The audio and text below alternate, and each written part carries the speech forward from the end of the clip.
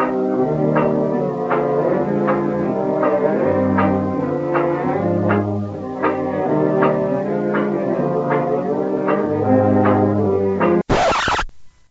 is that Jazz. bastard? Well, if we're ready, welcome to Jazz Bastard Podcast 128. I'm Pat. I'm Mike. And we have a special guest with us tonight, Eric Allen. He is a co-author, and correct me if I get this wrong, of 50 Years of the Village Vanguard, Thad Jones, Mel Lewis, and the Vanguard Orchestra. Vanguard Jazz Orchestra, yeah, that's right. So close, so close. I had to ask you, it is Thad Jones. I always assumed it was Thad Jones because Thaddeus, as you said, but I thought, well, if I say it's Thad, Mike will tell me it should be Tad, and he knows I'm so insecure that I never know for sure. So as an expert on that, I wanted you to weigh in before he started playing those mind games with me. So tonight, it's going to be a little bit different format. We're going to talk some with Eric about this book that covers the first 50 years of what is now known as the Vanguard Jazz Orchestra. And then we'll segue into discussing some early recordings by the first incarnation of that band, the Thad Jones Mel Lewis Big Band. The recordings we're going to look at are two from back in the day, Live at the Village Vanguard from '67, their first album presenting Thad Jones Mel Lewis and the Jazz Orchestra from '66. And those were both on Solid State originally. They may have been reissued under the Blue Note banner, but that's because Blue Note ate Solid State. And then much more recently, a couple years ago, collection of early recordings of the band live called All My Yesterdays was released, and we're going to look at disc 1 of that. So anyway, we're really glad to have you on the show, Eric. It's been a few months kind of percolating, trying to get schedules coordinated, and we're happy that we're able to get together with you now. Mike has had a chance to look at this book in person. I've had a chance, through your kind help, to look at a chapter of it and selections from it. And I guess we just begin by asking, and Mike may have some smarter questions than I do, but just kind of in general, how the project came together, how that process of co-authorship worked, and kind of what inspired, other than the anniversary, which of course I think was probably part of it, you guys to kind of write a book about this organization. Yeah, well, first of all, my co-author, Dave Lissick, and I, we were grad students together at the University of Northern Iowa about 20 years ago, and we played in the school's big band, obviously. We were teaching assistants.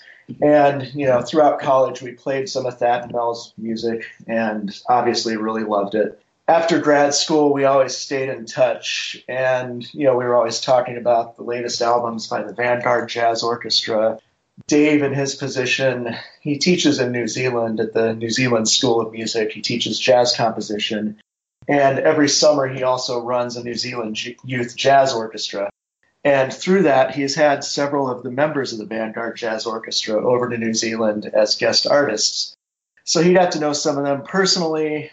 As I mentioned, we kept in touch about what the band was up to. We'd always talk about it. And leading up to the 50th anniversary, we were talking about that. And I was telling Dave, man, it's too bad there's not a website where you can, see all of the band's albums, see who was in the band, what years, see pictures, posters, and things like that.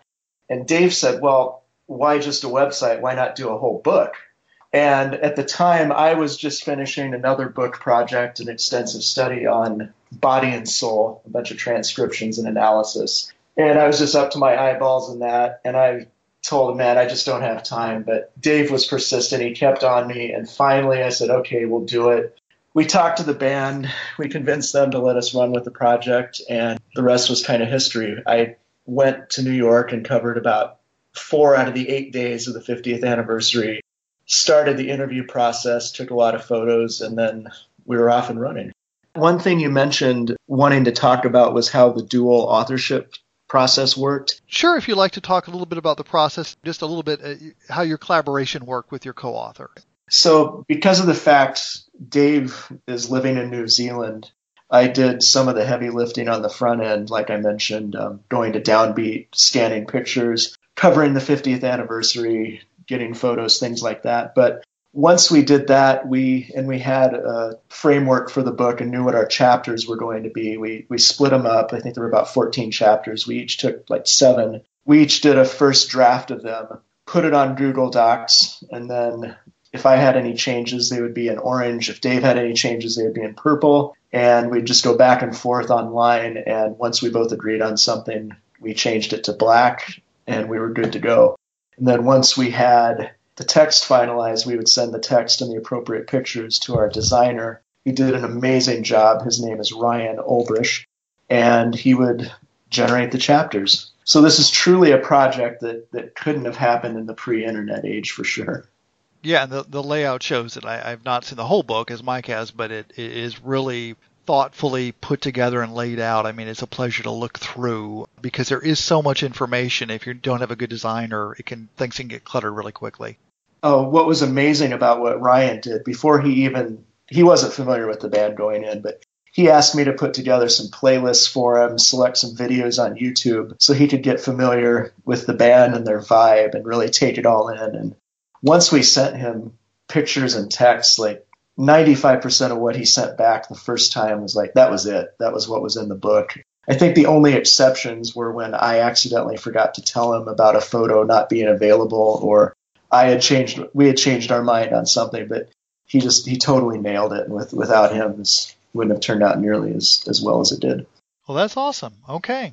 So, Eric, if people want to get a hold of this book, which is just a treat, a wonder, it's a fantastic book, how do they do it? How do they get a hold of 50 Years at the Village Vanguard, Thad Jones, Mel Lewis, and the Vanguard Jazz Orchestra? It is available exclusively at skydeckmusic.com.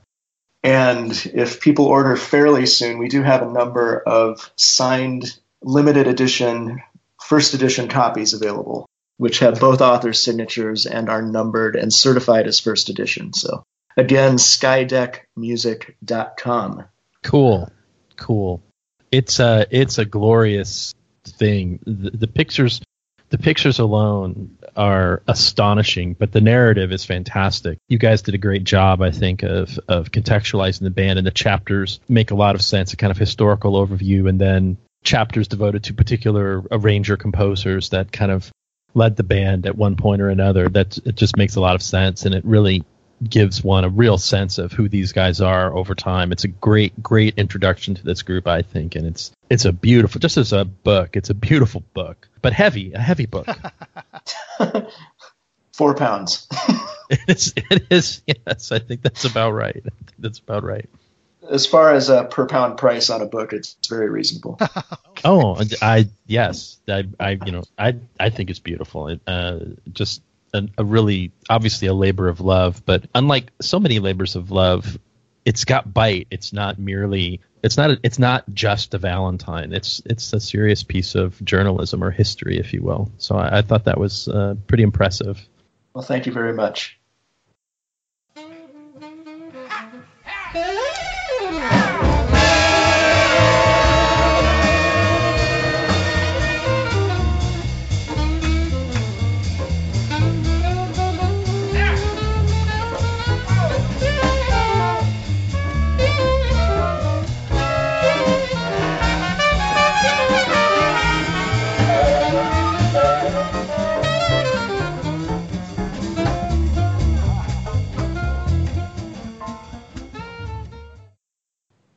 We're kind of focusing more in our recordings on the early scene, but it sounds like you follow them throughout. Thoughts on kind of their general development over this long period? I mean, they've been active. Again, it's an ongoing musical organization that's been around for 50 years, which is kind of amazing. Where are they now? What are they up to, I guess? I'm just kind of curious about what the group's up to right now. Yeah, well, to start at the beginning, and I'll work up to the current version of the band. Thad and Mel worked together for about 13 years before Thad moved to Europe to take over the Danish radio big band. And during that first period, there were definitely a few other writers, but that was very heavily Thad's music and Thad's sound. He was by far the primary writer.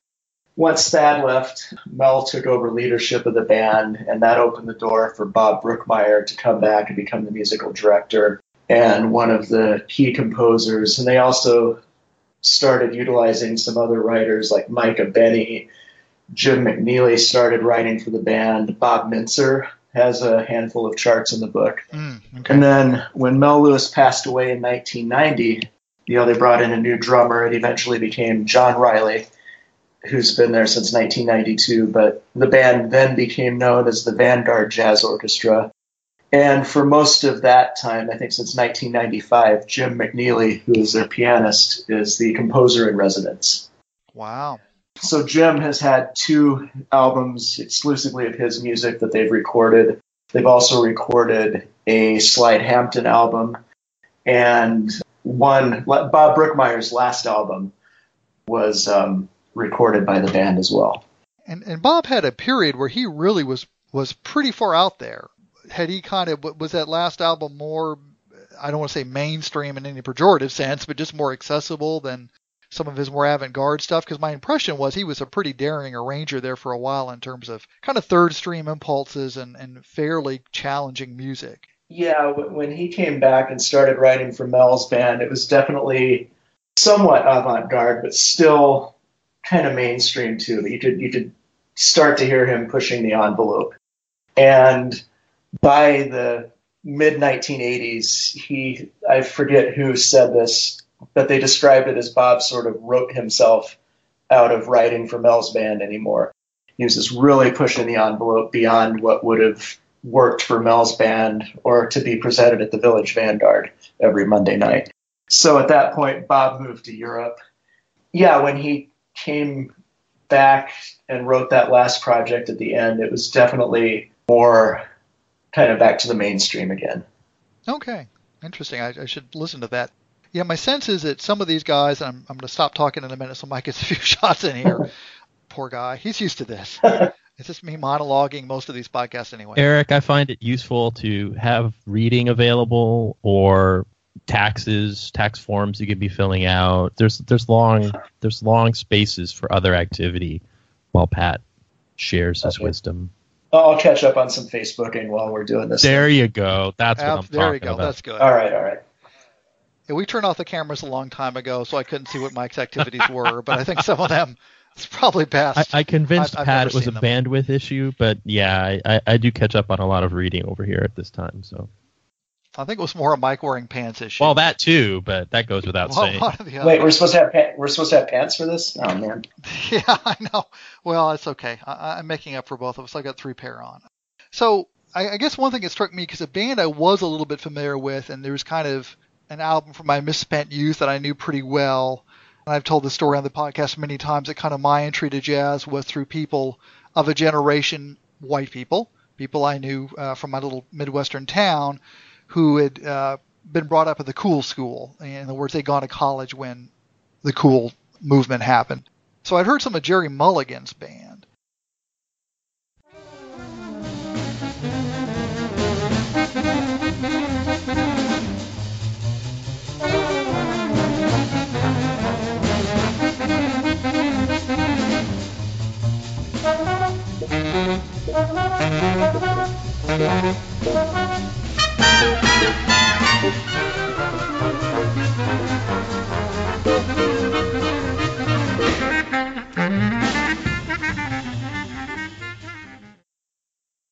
And apparently Lewis was in it. I can't remember if Thad was in it, and Bobby Brookmeyer both played in it and did some writing for it.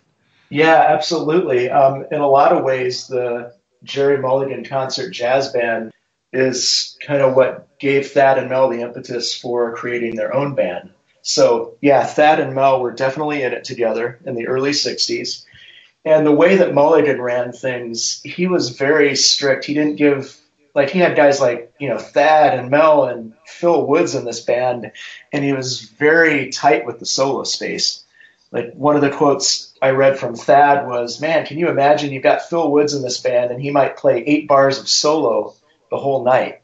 It was really odd. And obviously, Mulligan was this great soloist, but it was just more about the written music. And that frustrated Thad and Mel, and there were a handful of other things that they didn't like about Mulligan's leadership. And they talked about this, and they're like, man, there's got to be a better way. We should start our own band someday. And that was really kind of the beginning of their pact to do that at some point. And then a few years later, you may or may not know, Thad was part of Count Basie's orchestra from about 1954 to 63, and he wrote a lot of arrangements for Count Basie. And early in 65, Basie commissioned Thad to write a whole album of music for the Count Basie Orchestra. And Thad turned in this music to Count Basie, and he sent it back. He said, this doesn't work for my band. You can have the music back, but this isn't going to work for us. And that set of charts is what became the first, I think, 9 charts in the Thad and Mel book.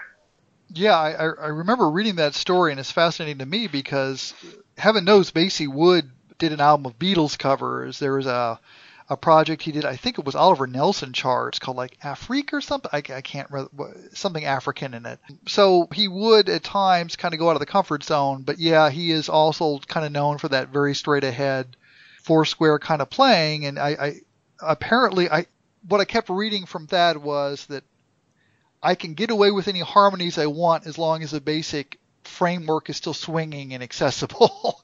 That kind of his arranger's touch was he was willing to do really wild things in the harmonies and have dissonance and everything in there, but he kind of had a sense of how far to push it without alienating the audience, though he did alienate Count Basie apparently.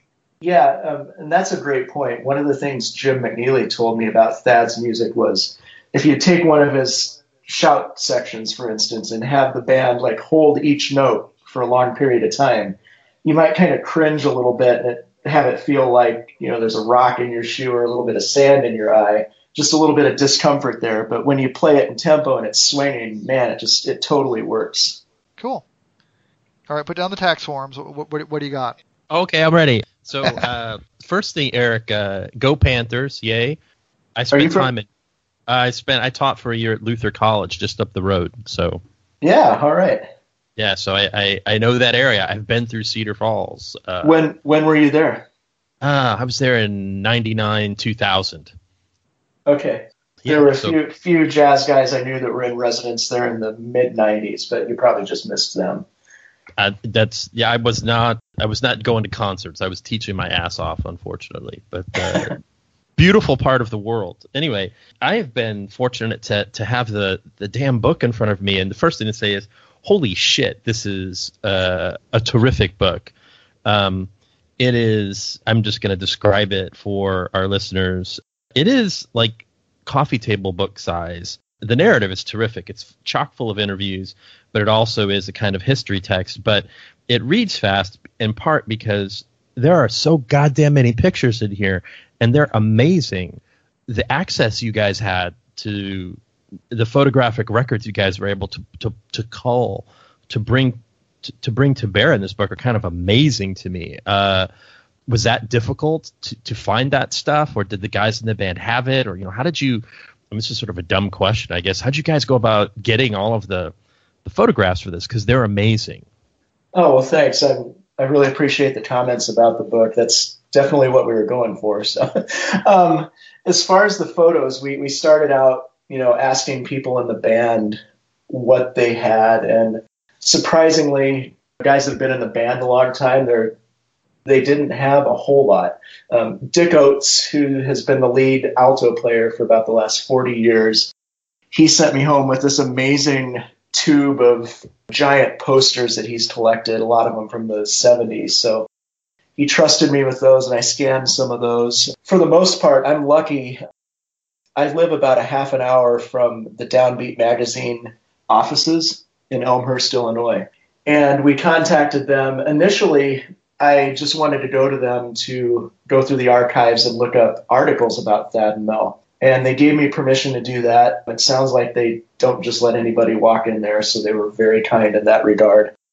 And I sat down with some magazines, and then all of a sudden they come over with these two giant file folders. One's labeled Thad Jones, the other's labeled Mel Lewis. And they're like 5 inches thick, just with 8x10 glossy photos. And they said, scan away. If there's a photographer listed on here, we just ask that you contact them, get permission, license it, whatever you need to do. So most of the stuff came from Downbeat, and that was just like going to jazz fantasy camp for me to just sit and go through all of those photos and those folders. It was amazing. So yeah, for anyone who's interested in this book, it is it is a treasure trove of information, and the images. It's fantastic. The book looks great.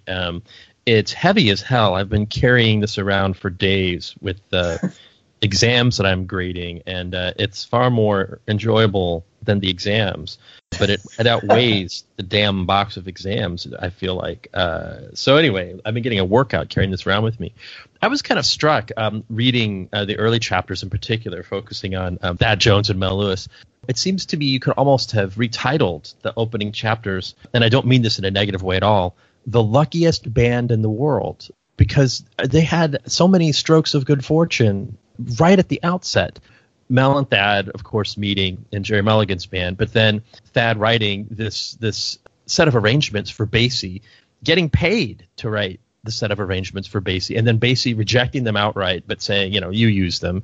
So there's the book. They've got their opening book, and then they come together as a kind of, I know they didn't like this term at first, but they come together as kind of a rehearsal band in New York City, and they get a gig immediately at the Village Vanguard, and they kill it at the first gig, and they get a recording contract almost immediately.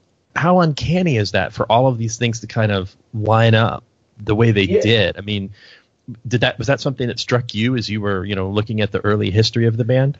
Yeah, what struck me was it was interesting how before this band had even played a gig that they were thinking in terms of getting a recording contract. And, the band, just from a couple rehearsals, caught the attention of Dan Morgenstern, who was the editor of Downbeat at the time, and Alan Grant, who was a famous DJ in New York. And in fact, the All My Yesterdays recordings that we're going to talk about later that are from the opening night, the reason for those was they wanted to get a demo together to shop for a record deal. So that's why that first night was even recorded. The Vanguard took a big chance. Like most clubs, Broadway, everything, they were closed. They were dark on Mondays. And I think Alan Grant and Dan Morgenstern, they knew Max Gordon, who's the owner of the Village, or was the owner of the Village Vanguard. And they went to him and said, man, we've got this great big band. We need a place for him to play. And Max took a chance and said, yeah, we'll be open on Monday and we'll see how it goes. And people were lined up around the block. The scene quickly turned into a who's who of the jazz world there listening to them. People told me you could look out there and see, Cannonball Adderley or Stan Getz or Oliver Nelson checking out the band. Yeah, and, almost 52 years later, it's still sold out 2 sets a night on Mondays. Can you say a little bit about this label that they worked really hard to reject? And maybe can you talk about this a little bit? What a rehearsal band is and why Thad and Mel were so adamant to reject that label, like why that was important to them to say that's not what we are, and why some people initially thought that's what they were. Can you sort of just unpack that for our listeners a little bit? Yeah. So the goal for Thad and Mel from the outset was they wanted this band to play, they wanted this band to tour, and they wanted it to record. Rehearsal bands back then and even now were just kind of pickup bands. Let's say an arranger or two had some music that they wanted to hear played by a real band. I mean, especially back then, you didn't have, music software programs that would play it back for you.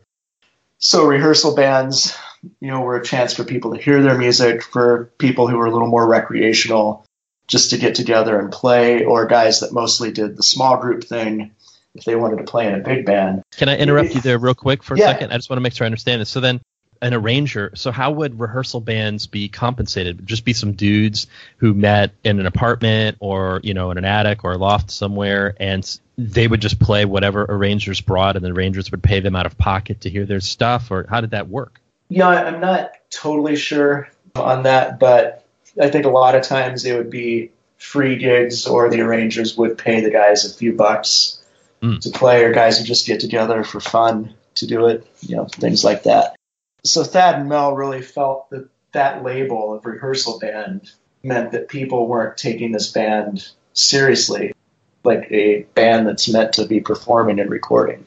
And they, till their dying day, honestly didn't understand how that happened. I've got some funny quotes in there. There's a sidebar of both Thad and Mel with quotes about this, and they're just like, I don't know how it happened. This isn't what it was ever meant to be, but man, we've been fighting this label since the beginning. All right. I have sort of two other questions, and I think they'll move us toward discussing the music. I mean, the first question is, I wonder if you could talk a little bit about. We're going to focus on the Lewis Jones portion of this band's era, but Thad left, and then Mel died in the '90s. So, but the band kept on under a different name. Does the band today see itself as? Do they see themselves as like a legacy band? When I think of a legacy band, I think of bands like. There's a couple of Mingus legacy bands out there. There's, of course, an Ellington legacy band. The Count Basie Orchestra goes on. And sometimes these groups are cutting edge, and sometimes they have a kind of a reputation for, they're almost museum pieces. Sometimes these bands have that reputation. Does the Vanguard Jazz Orchestra see itself as keeping alive the Jones-Lewis book, or doing more than that, like keeping it alive, but commissioning new pieces in that tradition, extending that tradition? In other words, are they just a legacy band, or are they more than a legacy band? I guess is what I want. No, they're definitely much more than a legacy band. Their mission, as they see it, and in practice, is they're constantly trying to innovate, commission new music, and keep the music moving forward. And what I find amazing about this band is that, and they are very much keeping alive the music of Thad Jones and Bob Brookmeyer and what Mel Lewis brought to light. So, I mean, they're amazing at playing it, but they're definitely a band that's moving forward that just also happens to have this amazing tradition and this amazing book of music. And what I find amazing about the band is that they can turn on a dime. They can play this swinging Thad Jones piece 1 minute, play this kind of out there Brookmeyer thing, and then play a Jim McNeely piece, and it's all done perfectly. Cool. And I guess that brings me to the question that I hope will move us towards starting to discuss the music a little bit. Like Pat, I had heard of this band, but had never listened to anything by them until prepping for this podcast. I may have heard Thad playing in other configurations, but I'm virtually certain I'd never heard Mel Lewis play in any other band, unless he's on some gig that I'm unaware of. So this is like my first encounter with these guys, and we'll get into what we like about them in a second, but I'm just curious, could you kind of place for us what was so interesting or electrifying about this band at that time? Because there were still other big bands floating around. Ellington's still going strong in the 60s. And well, Gerald Wilson is an example, exactly. Right? I mean, he put out 10 albums on Pacific in the 60s, so he's a West Coast band going, and apparently he poached some of the Vanguard jazz band members for when he was over on the East Coast, because they said some of the personnel changed from gig to gig because of that. So right. I was trying to think of who was out there making, and Wilson, made a lot, but only for a limited part of time. I mean, there's other big bands out there, Sun Ra, for God's sakes. But, so what made the Thad Jones, Mel Lewis configuration special, such that they just killed it in the downbeat critics and readers poll year after year? And this is a band that I'm not sure many of our listeners will have deep familiarity with. So what makes them special? Well, one of the biggest elements right off the bat was Thad's writing, which, even though it was really steeped in the Count Basie tradition, with a lot of blues influences, there was just something fresh and exciting about Thad's writing.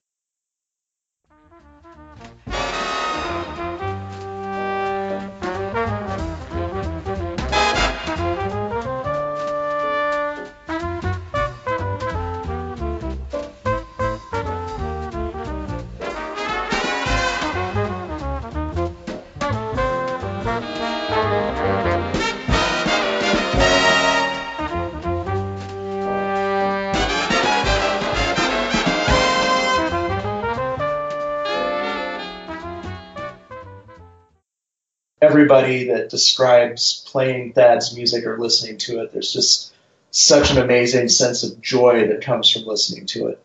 So his music was a big part of it. Another part of it was the absolute all-star nature of the personnel in this band. You had Eddie Daniels, Jerry Dodgen, Snooky Young, Mel Lewis. You had Hank Jones at the beginning, Richard Davis on bass. It was just Bob Brookmeyer, literally an all-star lineup of people who mainly wanted to do this to play Thad's music. And then the other thing that made this band compelling was they really treated it as a small group a lot of times. And what I mean by that is the typical big band, and we talked about this with Mulligan's band. A lot of times you may hear an 8-bar solo or a 16-bar solo, or if you're really lucky, maybe a 32-bar solo. Thad's music, he really left things open and really focused on the small group concept. He would let soloists go on for choruses at a time, which really made it exciting. As I was thinking about this, I thought that you could drop the needle on about any Thad and Mel album, and a lot of times you wouldn't know if it's a big band or a quartet. Obviously, at its very essence, jazz is improvisation, so they really brought a lot more of that element into it. I would say that those were three of the things, and also just the sound of that band. The Village Vanguard is the quintessential jazz club. It's such an intimate space, and when you've got 125, 150 people in there, there's just such an energy, and I can see how that really became a thing in New York at the time. Cool. Thanks. Pat, should we start trying to talk about the music a little bit here, perhaps?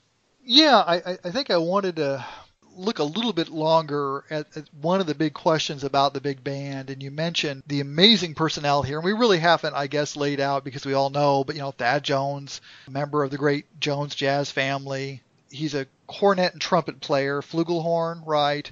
He's one of the major soloists, and he is a major writer, and then Mel Lewis is a drummer. I think Mel Lewis appears on some of the cuts of Two of a Mind, the Jerry Mulligan, Paul Desmond quartet album they did. And I've always thought that the energy of the drumming on that, despite the fact it's very, very cool, I mean, there's only brushes, it's very minimalist, helps propel that record. And so I'm assuming the stuff I really like is Mel on that particular album. So he did some small group recording, and I think they released at least one, I think I've got somewhere a quartet album they did when the band was active, just as a small group together. But I think that the reason the rehearsal band tag kept coming up is you look at this thing, and it's kind of an economic chimera. You're trying to figure out, well, how could this work? It's a bunch of guys that are making really good money in the studios, and they're just really, as you said, a lot of big names. I mean, we didn't even mention Joe Farrell, who's one of my favorite 70s era saxophone players. And he plays with Elvin Jones, Thad's brother, on a lot of Blue Note albums and makes his own stuff for CTI. And Pepper Adams as well, I forgot to mention him. Pepper Adams and Barry. I mean, we could just go on and on. I mean, there's just an amazing collection of musicians here. And you ask yourself, well, how was that possible? And in a way, by itself, it couldn't have been, I think. In other words, if this was their only job, I don't see how Thad and Mel or anybody who wasn't just a billionaire could sustain a group like this, because you couldn't afford these guys. I mean, you couldn't pay them the way Ellington was able to keep people on his payroll and his band.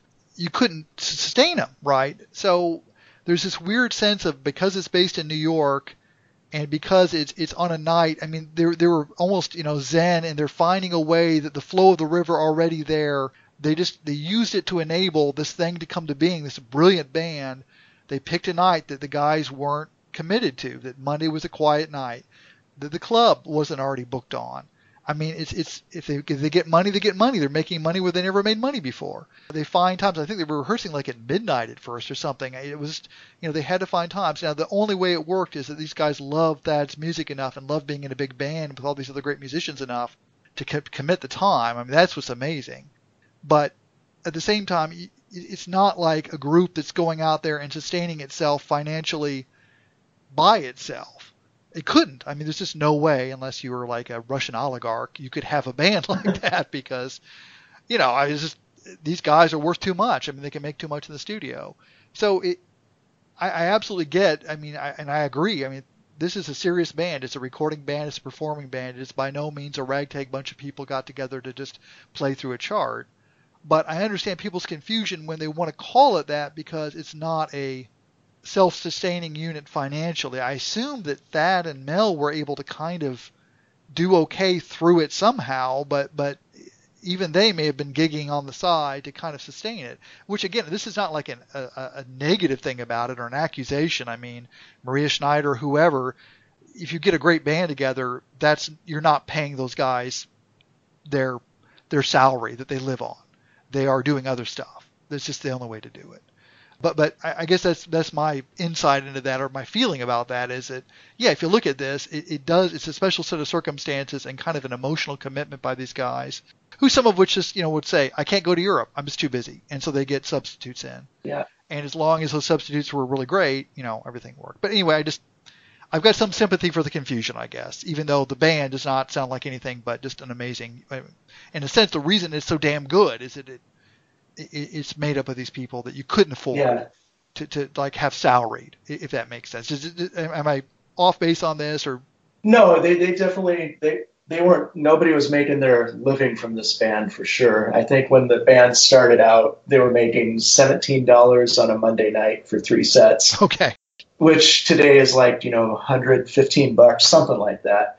So, it was decent for an off night. They just did it for fun. And one of the quotes I ran across from Mel was that he never made a penny leading this band in 24 years. And I also heard stories from some guys that toured with the band in the 70s that said sometimes they would practically get stranded out on the road in the middle of a tour, and Thad would have to pick up some writing work to get the band back home. So you'd throw together an arrangement, mimeograph, or fax it back to somebody, get some money wired, and they'd be okay. But amazingly, on some of these long European tours, they did get most of the regulars. Kind of one of the rules that Thad and Mel had was if you wanted to be in the band, you had to do the tours. Okay. John Mosca, who's been lead trombonist, he's been in the band 42 years now. He's, when Thad and Mel would announce a tour, they'd get everybody together in the break room and said, all right, who's not going on this tour? And whoever raised their hand, they knew they weren't going to be in the band much longer. And they weren't trying to be jerks about it. It's just they were doing their best to keep the unit cohesive. And so most of the turnover you see in personnel, which we cover all the personnel in the back of the book, most of those changes were brought about when somebody wasn't able to or didn't want to go on a tour. Yeah, it's just an amazing knife edge they had to walk to keep that band together. And of course, 50 years, as they said, very, very few ensembles. They and the Rolling Stones and a couple others, right, have been around. Another angle of kind of how they sustained tours and how they made it work economically. There's this great book. It's a Pepper Adams chronology by a guy named Gary Carner, who's studied the heck out of Pepper Adams. You can see, it shows like all the gigs Pepper did, and there were some dates that I knew he was on tour with Thad and Mel in Europe, but on off days or in the afternoon, they would be doing these other gigs and recording sessions with other groups. So they would make it work that way sometimes as well. And, we see that, people touring with bands in earlier decades, the same deal, some of these recordings out of Paris or whatever, where visiting musicians, like sitting with Django Reinhardt or whoever, would come in to the studio, put down a set while they were in the country and just kind of move on. So it makes sense. Yeah, it's an amazing effort given, after the 40s, is kind of any jazz fans aware, the economic viability of big bands really became questionable for almost everyone except for a couple of really big names. And even that was kind of a day-to-day struggle. Well, as Mike said, we should probably move on.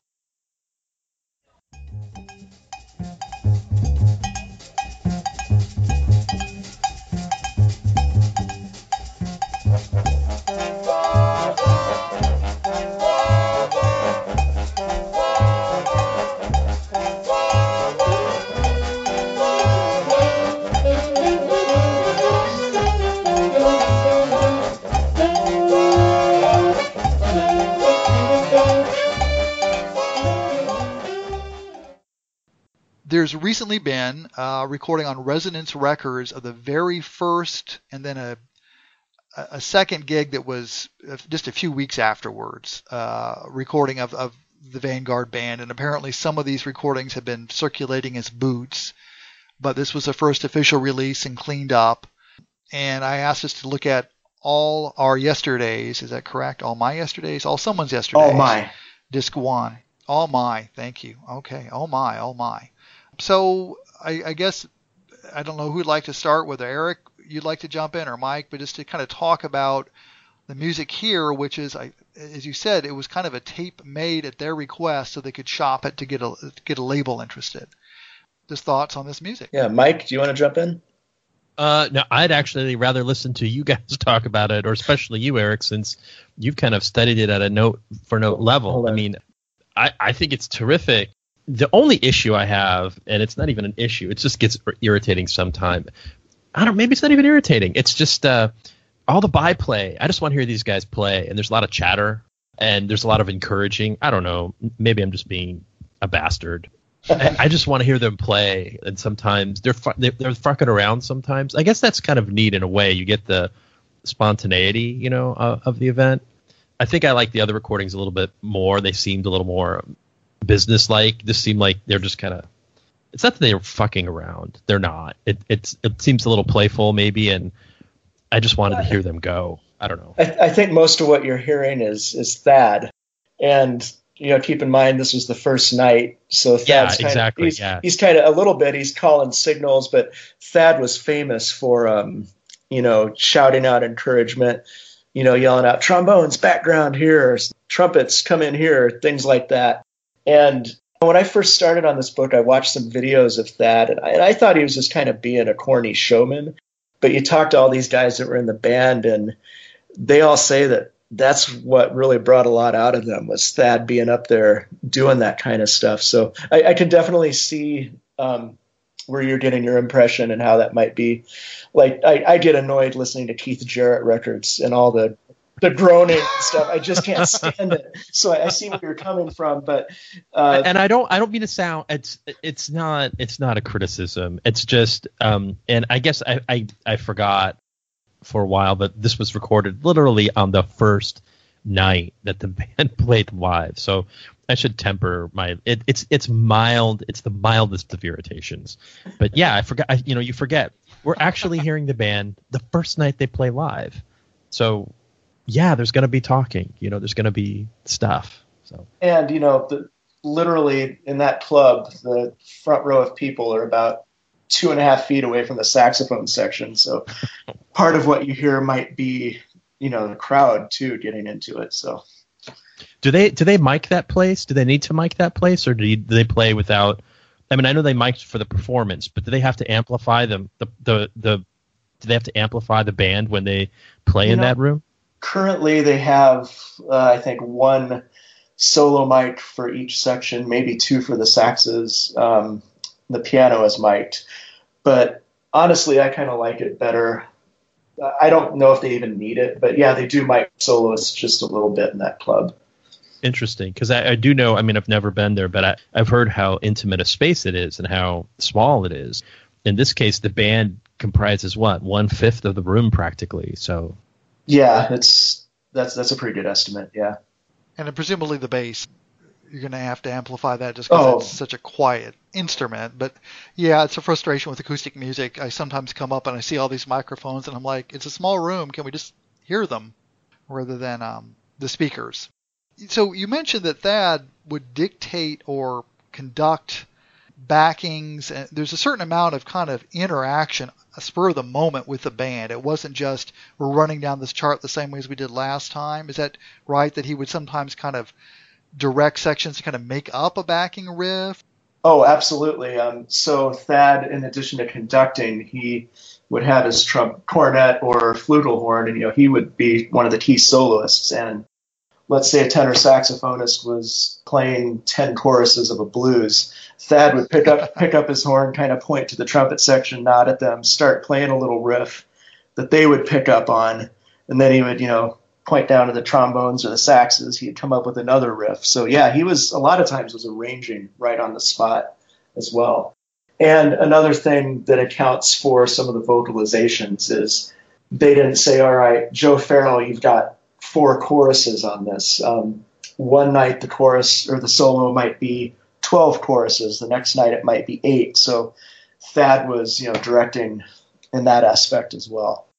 Okay, just in terms of bringing the band in, fading them out, determining just, I guess maybe by how bored he was or excited, how long a given soloist would play and doing it spur of the moment, which I think is one danger. Some of the big band I've liked the least that I've heard over the years, and I haven't heard that much, is I'll hear like a college band or a really professional studio band that is so polished and tight and slick.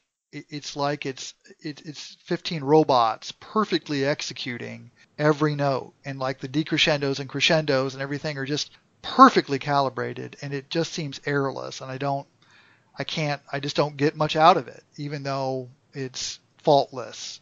And I guess one thing they're always, because these guys are all people that get paid to kind of play it right the very first time.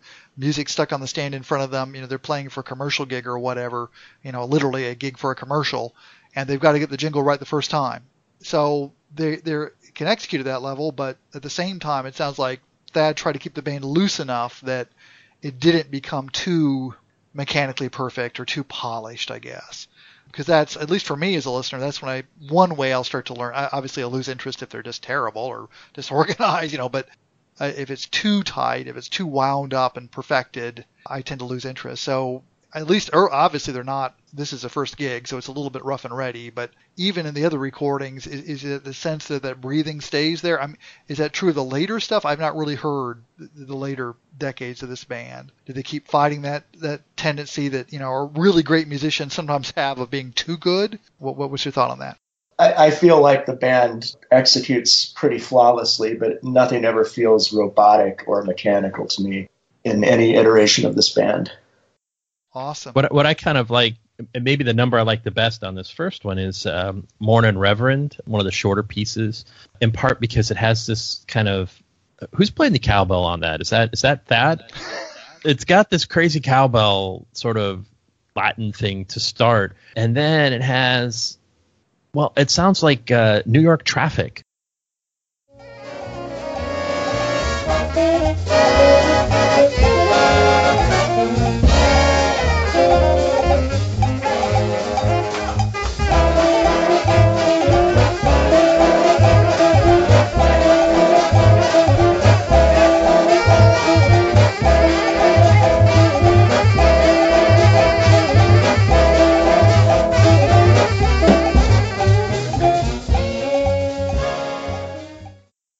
The way the horns are playing against one another, in that. And what's kind of amazing to me is how intricate all of that is.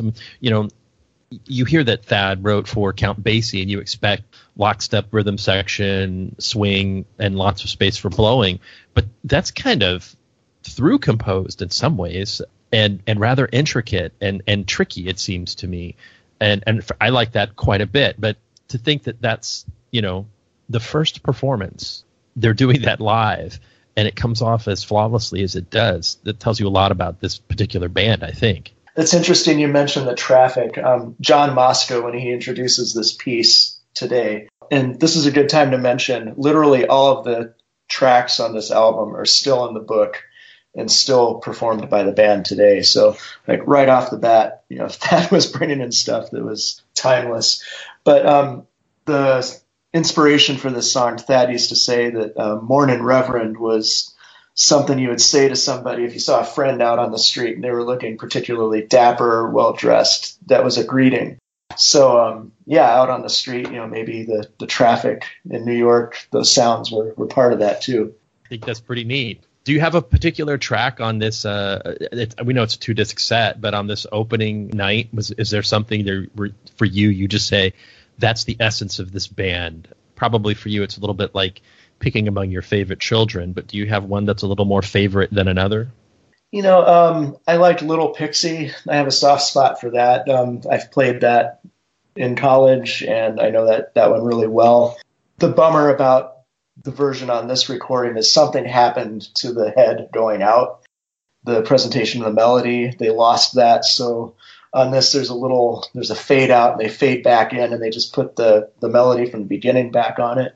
But Backbone is another great one. Yeah, no particular favorites though. They're all pretty great.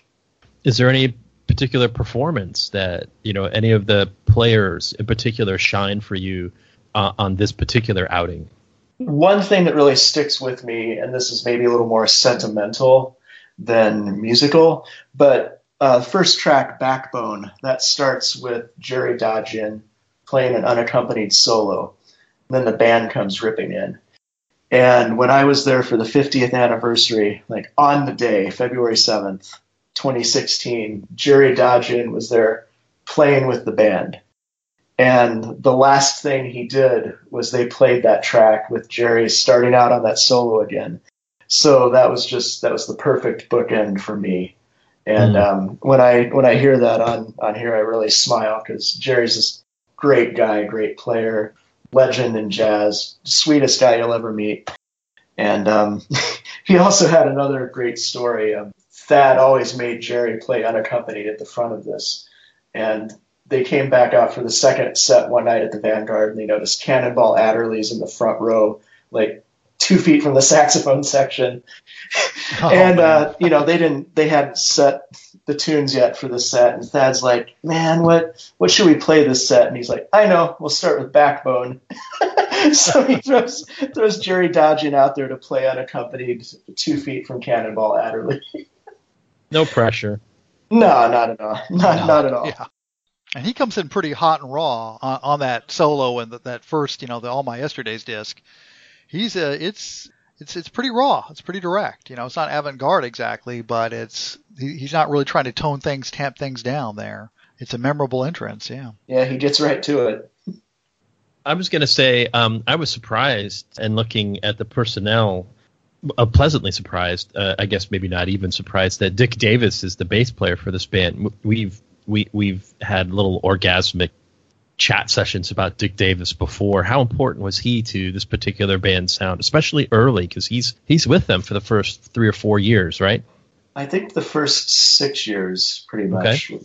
Yeah, so Richard Davis has this really kind of more avant-garde sound. If you just listen to him walk a blues bass line,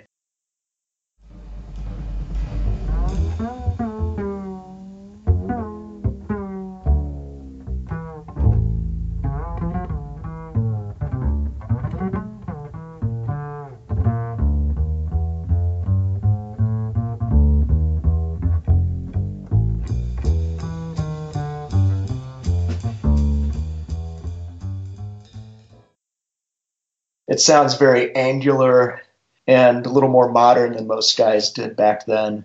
So he gave it that element. He and Mel Lewis and Roland Hanna, Hank Jones started out, but he wasn't there for too long. Pretty quickly it was Roland Hanna.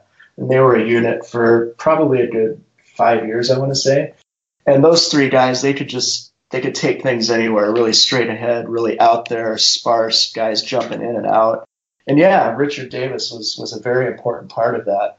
And Mel and Richard, they knew each other from playing a lot of jingles and studio sessions before they started the band.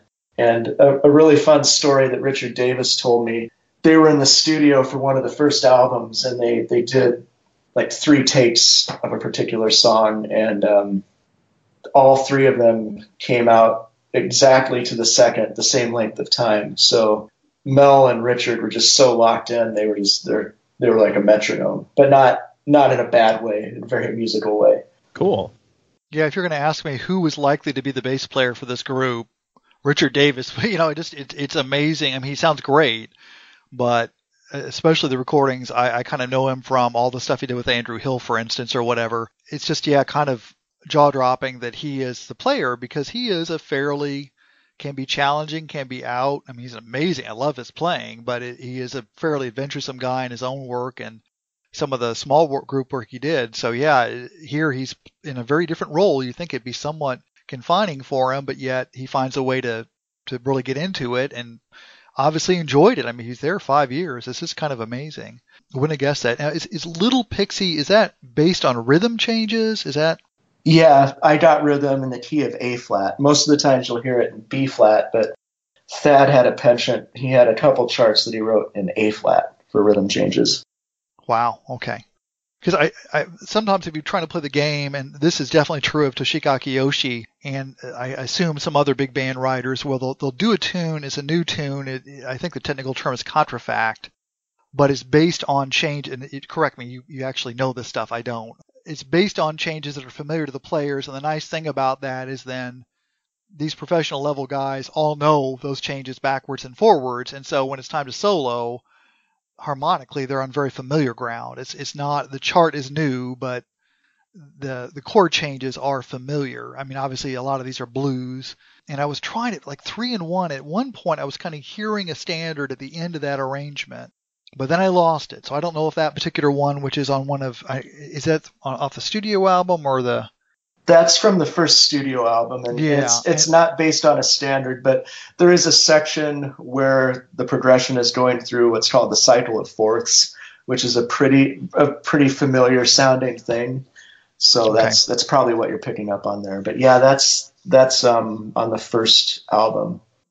Yeah, only every now and then you get glimpses, but so it kind of makes sense when you're doing these kind of works to have at least some tunes that aren't both new harmonically and melodically, you know, and that gives the guys a chance to just kind of burn. And I did notice, and I think that's one of the questions I've always got about big bands, is that balance between writing and soloing, because it's a weird thing. It's like, well, if I want to hear one guy solo a lot, I know where to go. It's his quartet or quintet typically. At the same time, you don't want to just hear charts, because then it doesn't seem like jazz anymore. As you said, we tend to think of jazz as having improvisation. And one of the things that happened here was Jerry Mulligan was kind of too tight. And that makes perfect sense to me. When I think about his quartet writing or whatever, he tended to be kind of a global thinker, right? He's wanted to create an effect. He's not so worried about self-expression necessarily. He and Coltrane never did a duet album. He duetted it with everybody else, but he's almost an earlier generation musical values wise. So that's a tough balance to keep, right? To keep the band providing room for people to express themselves without, as you said, is it a good thing or a bad thing that if you drop a needle, you're not sure, is it a quartet or is it a big band? I mean, because then I feel like, well, are we losing the focus? Why do we have the 15 people in the room? It's just tough aesthetically for me to know. And I think that's one thing that we struggle with listening. A lot of jazz fans do is, well, what do I make of this? Is it about the power? Is it about the harmonies they can produce and the intricate counterpoint you can get that you can't get with like a quintet? What's the balance we're looking for here in terms of self-expression, the different musicians, everybody getting a chance, and, you know, making the writing or the band identity kind of the center of what it's about? You know, I honestly think there's a great balance of all of those. Obviously, I've listened to this band a lot, and I can honestly tell you there's never been a time that I'm like, there's too much soloing going on or not enough. Yeah, I feel like it all really works out in the end, for sure. And that's an amazing accomplishment. I actually did hear a rehearsal band recently at the Jazz Kitchen in Indy, and very good charts, excellent musicians, but it's like, now we're going to play a blues and the third trumpet player is going to get a solo, and I'm like, drinks are really expensive, I'm going home, kind of thing, because you get to get the sense that we've got to kind of, at some level, placate everybody on the stand and give them some chance. And again, it's not like they were bad musicians. So there's that balance, you know, how do you keep the musicians happy but keep the statement going? And it's awesome they were able to kind of walk that knife's edge. Yeah, and one of the things, I mean, one of the reasons you had Pepper Adams in that band for 11 years, or Eddie Daniels or Joe Farrell, is that they did get a lot of solo space, and they loved playing the arrangements as well. But I think if they had gotten, you know, here's your 8-bar solo for tonight, I don't think those guys would have stuck around for as long. Yeah. So to keep musicians of that caliber, you have to kind of give them more breathing room. You can't be too much of a martinet. That makes sense. And small group jazz was, you know, the very heart of what Thad and Mel themselves were. I mean, that's where their passion was as players. My sense sometimes is that Thad is lesser known as a trumpet player than he should be, just as a player. One of the things that surprised me was the number of people that referred to Thad as a genius improviser. And I'm with you. I knew him primarily as a writer and a band leader, and the number of people that spoke of his playing with great reverence was really enlightening. Yeah, well, you know, he makes it on 5x5 by Monk. That's that's a sticky situation there. Some of those tunes were just murder. You know, I've heard him, and I think also maybe played solos on the Monk big band projects. I feel like he is an ear catcher. I think he's somebody that he's technically impressive, but just somebody who, when he's playing, I'm interested. You know, he's got really interesting ideas as an improviser, something that catches my ears. So yeah, in a sense, I think maybe becoming a big band leader kind of overshadowed to some degree, even though he soloed a lot, his identity as just a horn player, that he didn't have the Thad Jones combo going decade after decade, and where he was soloing 30 minutes of every 50-minute set kind of thing. Yeah. I don't know. A few people directly told me that, Thad's writing definitely overshadowed his genius as a player. I ran over you, Mike. Did you have something new? I was going to take that point about arranging and move the discussion on to what I take is the second album of this group that we were going to talk about, presenting Thad Jones, Mel Lewis, and the Jazz Orchestra. And I guess I wanted to ask, by this point, Brookmeyer's in the band. I guess he's got lead trombone duties, but he arranges a couple. He's got his first composition in the book here, ABC Blues, and he arranges Willow Weep for me. And I'm wondering, your book talks about how some of the players kind of flipped out on some of Brookmeyer's arrangements because they were increasingly out and difficult and challenging. Was there friction early on with Brookmeyer's arranging, or did he sort of seamlessly fit into, at least initially, what this band was doing and what it was about? Because I think the opening of Willow Weep for me on this particular album is kind of fascinating and interesting.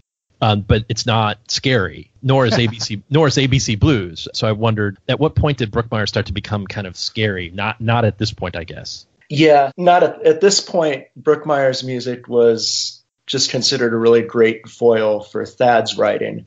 So everybody was totally into it. The point at which some resistance crept up was when Mel took over the band, and you had kind of a younger generation of guys. Pepper Adams had moved on. Eddie Daniels wasn't there anymore. New trumpet players. So they were kind of used to things being a little bit looser with Thad. When Brookmeyer came back, he was also the musical director, so he was rehearsing the band. So he was suddenly keeping the band to higher standards on Thad's music, and he was bringing in this cutting-edge stuff that wasn't necessarily swinging. It was dissonant, challenging, it just not what a lot of guys were into. So that the friction you're talking about was more like 1979 to 1980, and that's what resulted in several personnel changes at that point. Interesting. So at this point, he just kind of seamlessly fits in as a kind of counterpoint to what Thad's doing, and he himself hasn't kind of started to stretch in ways that would become a challenge for some of the band members like a decade on. That's kind of interesting. I'm somewhat familiar with Brookmeyer's music, but I don't know his chronology, the point at which he starts to change as a player and change as a writer and arranger to the degree that for this group it began to present some difficulties later on, but obviously not at this point, at this particular point in his development. Correct.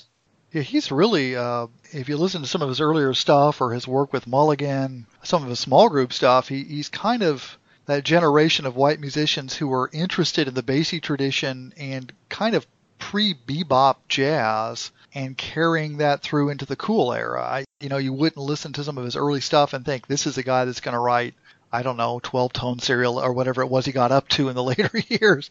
He really changed a lot. So yeah, he's very kind of mainstream, almost a pre-bop roots kind of guy early, and then obviously just changed. So these two albums that we were looking at that were officially released on Solid State, and I guess they did several records with Solid State before kind of moving on to various labels. One thing that struck me about them is that as compared to a Gerald Wilson at this time, though apparently later, like in the 70s, they do some pop tunes, here there are no concessions to kind of what's going on in the 60s, right? There are no Beatles covers or really, Wilson also does covers of kind of popular jazz musicians. He'll do some Miles Davis stuff or whatever, but he'll do, I can't remember his theme from Rosemary's Baby or some other, he'll do some stuff that's kind of in the air on the radio waves.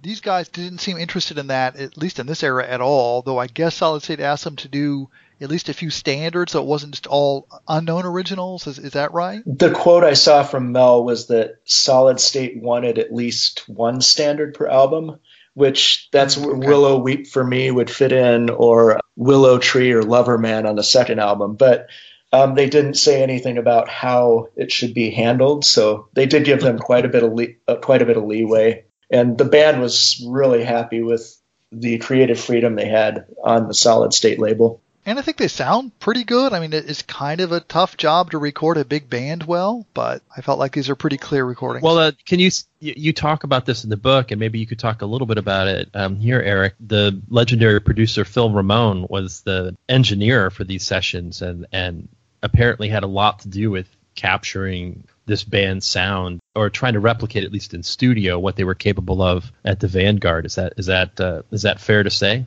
Yeah, Jerry Dodgian was telling me that Phil Ramone, he'd be sitting in the control room, but he'd spend a lot of time in the room with the band.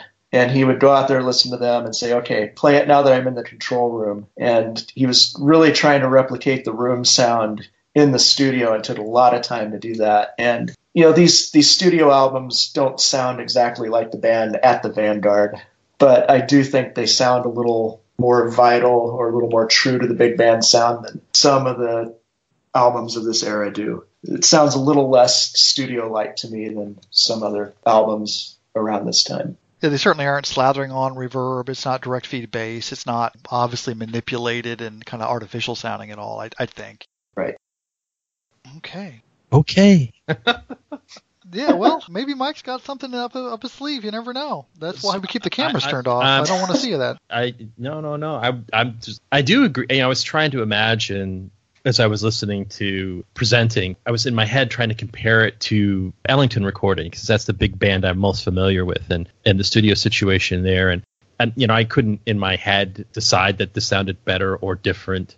I liked the sound of this particular studio recording. And then when I read the book and read what Phil Ramone had to do to kind of get that sound, I kind of thought, wow, well, that makes sense. And that is a striking thing on these songs in particular. It does sound really good. But it also, I think, manages to capture some sense of the band's spontaneity and energy. These don't feel polished or sanded to within an inch of their lives. The songs have some room to breathe. I think in particular something like 3 in 1, which is really spirited and energetic in a way that doesn't feel like some complete, like it's just been rehearsed to death. The tune kind of breathes. And I don't know if that's Phil Ramone or this band, but I liked that about this particular recording, and the book gave me a window onto understanding a little bit about how that came about, it seems. Yeah. Yeah, Balanced Scales was kind of, for me, the outlier, and that it seemed the artiest of the pieces. I don't think that was a Thad Jones chart. Is that? Nope. No. Is that another member of the band? Yeah, Tom McIntosh, who was a member of the trombone section, wrote and arranged that one. And yeah, that outlier is probably the best way to describe that compared to the other charts. I think everything else on there is Thad or Brookmeyer. But, it's a great piece in and of itself. I'm honestly not sure if that one is still in the books or not. I've never heard that one played by the band. That may have gone by the wayside a little bit. Yeah, I think its full title is Balanced Scales, Equal Justice or something, which is also the kind of the closest we get to any kind of politicized statement. I noticed that in the coverage of the group, they mentioned that this is a age-integrated and racially integrated band. I mean, obviously the co-leaders, one guy's African-American, one guy's white, that in a sense, in their practice, they kind of, because you think, 66, this is a turbulent time, socially speaking. I don't know that that's really reflected in the band's not trying to be political as far as I can tell, but they kind of, in a sense, demonstrated by what they were doing that they were into, they were literally integrated, and the music was more important than the kind of the conflict going on around them. I was struck when I was reading the book that, I read past the material that, really covers what we're talking about today. So when you get to the chapters on the 70s, you see a lot of the players have naturals, really cool fros, and then they're wearing sort of African print shirts, and that includes Thad and Mel. To me, that was the most political thing I saw here, was the sense of this fashion statement that we're all kind of in this together, but it was never sort of overtly politicized, and that seems to have been the case with the band. Is that fair to say, Eric? Yeah, there's never been any sort of politicization that I'm aware of. I don't even think that it was an integrated band, but I don't think that was ever really the focus. Eddie Daniels was telling me, I was asking him about the importance of this, and he's like, man, honestly, we were never thinking in those terms. We were just like, holy crap, look at these good players. There's Brookmeyer, there's Thad, there's Mel. We weren't like, this guy's white, this guy's black. So, yeah, I don't think there was ever a political agenda, but it was certainly a very positive message that, some of the people who joined the band later talked about, they, at the time, they certainly noticed that and felt that was an important thing. But they never did an album of Archie Shepp covers, right? No. It's kind of striking looking at some of these pictures, because the text is pretty clear that, that wasn't a central focus for this band. And at least say for Ellington, really from the mid 50s on, it becomes something that he starts gently introducing as a kind of issue or a topic for him. He writes about civil rights issues and he's interested in these issues. And when you look at the pictures of the band, I mean, there's this great picture I'm looking at from 1974, and there's Thad in this sort of African print shirt, and you've got, I think it's Jerry Dodgian out in front. No, it can't be. I think it's Pepper Adams on Barry. And then you've got guys with all sorts of other funky prints, white guys and black guys. If there's a message, that's it. There it is. Just here we are. And there's nothing overt about this. It's just kind of subtle, if that. And, as I said, for my sake and for Mike's, what we did was kind of, I thought, well, I also just defined, the way I got the first two records was a European label issued these two albums and a vocal album, which I've not even gotten a chance to listen to, where the band was backing a vocalist on a 2-disc set. And I assume I have not checked. One problem with especially, any jazz recording, but often, especially big band recordings, is it can be just hard to find them in print. And Solid State ended up getting absorbed and reabsorbed. I think it's ultimately all belongs to EMI now, but at some point Blue Note took them over. And I think Blue Note's identity has been so closely tied up with small groups that people didn't necessarily pay attention as closely to this part of the legacy as they might have in terms of reissues. But we just I kind of picked the very first recordings, and I guess my question for you would be, as to somebody new to this band who could benefit from your wisdom, this may be too much of a tightly focused time in other words, I would have trouble distinguishing development or different attitudes in these three records. The repertoire is largely different, so clearly the book grew very quickly. In other words, they aren't just replicating that first gig set of songs in either the live album or the studio one. There's some overlap, but not that much really. Where would you suggest a neophyte to, I guess let's just begin with the Thad Jones Mel Lewis band to begin. What are a couple recordings they should listen to kind of get to know this phase of the band? Obviously keeping in mind that the Vanguard Jazz Orchestra continues many decades after both Lewis and Jones are gone. Any favorites that you'd point us to? Well, the one that really got me hooked on this band, and I didn't even know what it was called, I just got it from one of my college professors, was the first studio album, presenting Thad Jones, Mel Lewis, and the Jazz Orchestra. Unfortunately, that one is out of print. If someone wants to check it out, lots of copies of the LP available on eBay. Probably somebody has it. Wink, wink. So... Yeah, but that's the one that got me hooked, especially 3-in-1. That chart, that one has it all. It's got just this powerful writing from Thad, the shout choruses.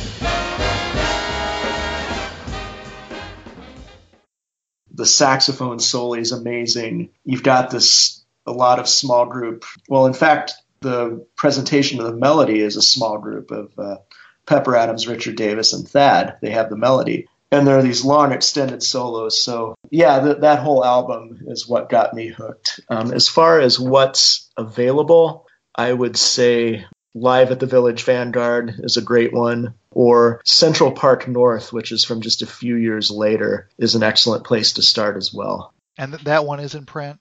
Last time I checked, Central Park North is still available pretty readily on iTunes.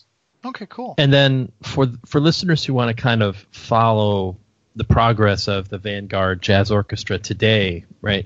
It looks like they've been recording on the Planet Arts label since about 2000. Is there a particular recording out of that, I guess it's 6 or 7 recordings, that you think kind of captures where the band's at now, on what kinds of things they're doing? Because on most of these albums, you'll see that there are plenty of different arrangers here that they're using at this point, and the book obviously is pretty expanded. But is there a particular one out of that set of 5 or 6 or 7 albums that you think that's a good place for someone to check in on them now? Well, I'll maybe give you more than one, just from some different angles. I would say Up From the Skies, which is a whole album of McNeely compositions, the latest one. There have been 2. That's a great one. And all of these Planet Art ones are available on iTunes. So Up From the Skies is excellent. The last Bob Brookmeyer album, which is called Over Time, that's an important one just because it's, the last music that Bob Brookmeyer wrote. And then if you want to hear this band performing some of the classic Thad arrangements as well as some Brookmeyer and McNeely, there's a Monday Night Live at the Village Vanguard from 2008. And that was actually a Grammy Award winner in 2009.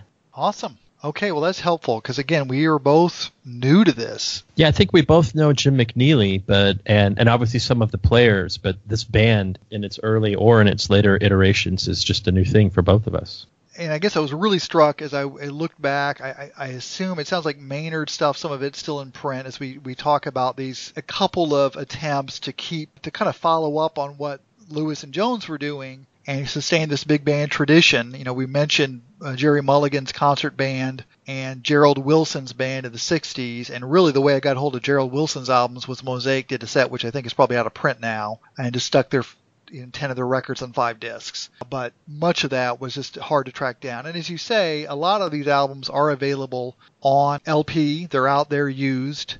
And I think, again, I think that this 2 or 3 albums on 2 disc set that I got is out there. It's just, again, is it in print? What does that mean? What it means is the copyright has lapsed in Europe and someone has issued, God knows where they got it from, but it's floating around anyway. It's hard to find this stuff. And for Toshiko Akiyoshi, for instance, her stuff is just, you can't get it. It's not streaming. It's not in print. For a while there, Japan had some of her stuff on CD, but that seems to have gone the way of the dinosaur. So these bands, I feel like, as opposed to, Miles Davis is an obvious example, but even, right now, all of Tina Brooks' 4 albums on Blue Note, this tenor player who his active recording career was only a few years long, are readily available. There's a sense that small group jazz tends to get more attention from collectors overall than big band jazz. I guess just, it's just a question I don't have an answer for, but it's something I've been thinking about as we did it. Why is it that Mike and I never heard this group, who's arguably one of the most important big bands of the late 60s, early 70s and forward, whereas we've heard often some fairly obscure small group musicians, and I don't have an answer for it. It just seems like the debut album's out of print. This just seems bizarre in a way. It really is. In putting together the book and licensing album covers and such, Universal Music Group has the rights to all of these solid state albums. And looking through these right now, I think all of them except the first one are available on iTunes. And I don't know why you wouldn't have that first one on there, particularly because there are 3 or 4 arrangements that college bands are playing all the time still. Yeah, it's a mystery. Yeah, you could think you could sell it to that audience if nothing else. And I don't have an answer for it, but in a sense, more than anything, you tend to think of these groups as labors of love, right? That the people are willing to devote time and energy and sweat to keeping these ensembles around when economically they're never going to be, as you said, Mel Lewis never made a dime on the band. Kind of shocking to think about all the time he spent with it, and hopefully he found a lot of joy in it. So I kind of picked out a couple of other people that were trying to think in these terms from the 70s that I was familiar with as a kid, just to kind of orient myself and to think about these different approaches they took. One is very vividly different, and that's Maynard Ferguson. So I asked us to listen to M.F. Horn, and apparently this was all recorded in England, and it was a shock to the members there when they found out what M.F. meant.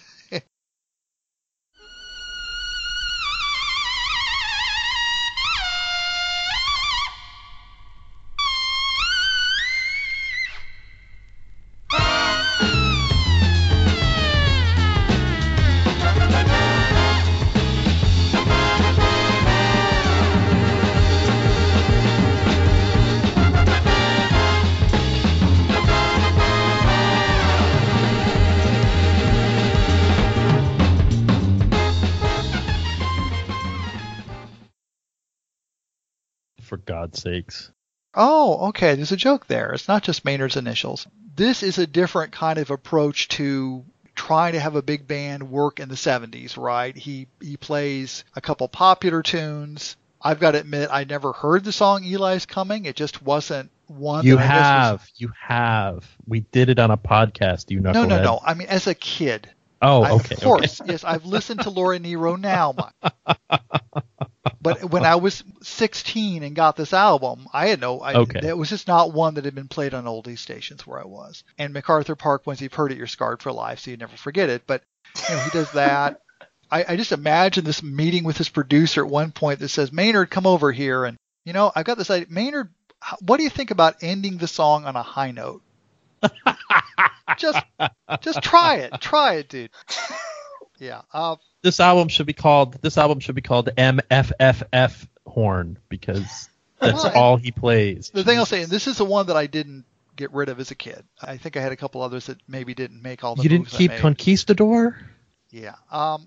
I actually, listening to this, I like the writing. It's just, there's just so much Maynard. But I mean, the writing itself, I mean, even Kenny Wheeler chips in a tune here, and the band is pretty tight. I guess his thoughts on this particular approach, clearly in a sense, Maynard's trying to find a way to make the big band, a viable entity using some different techniques. So whoever wants to jump in, let's just talk a little bit about MF Horn. Oh, I'll jump in. I got a lot to say about Uncle Maynard.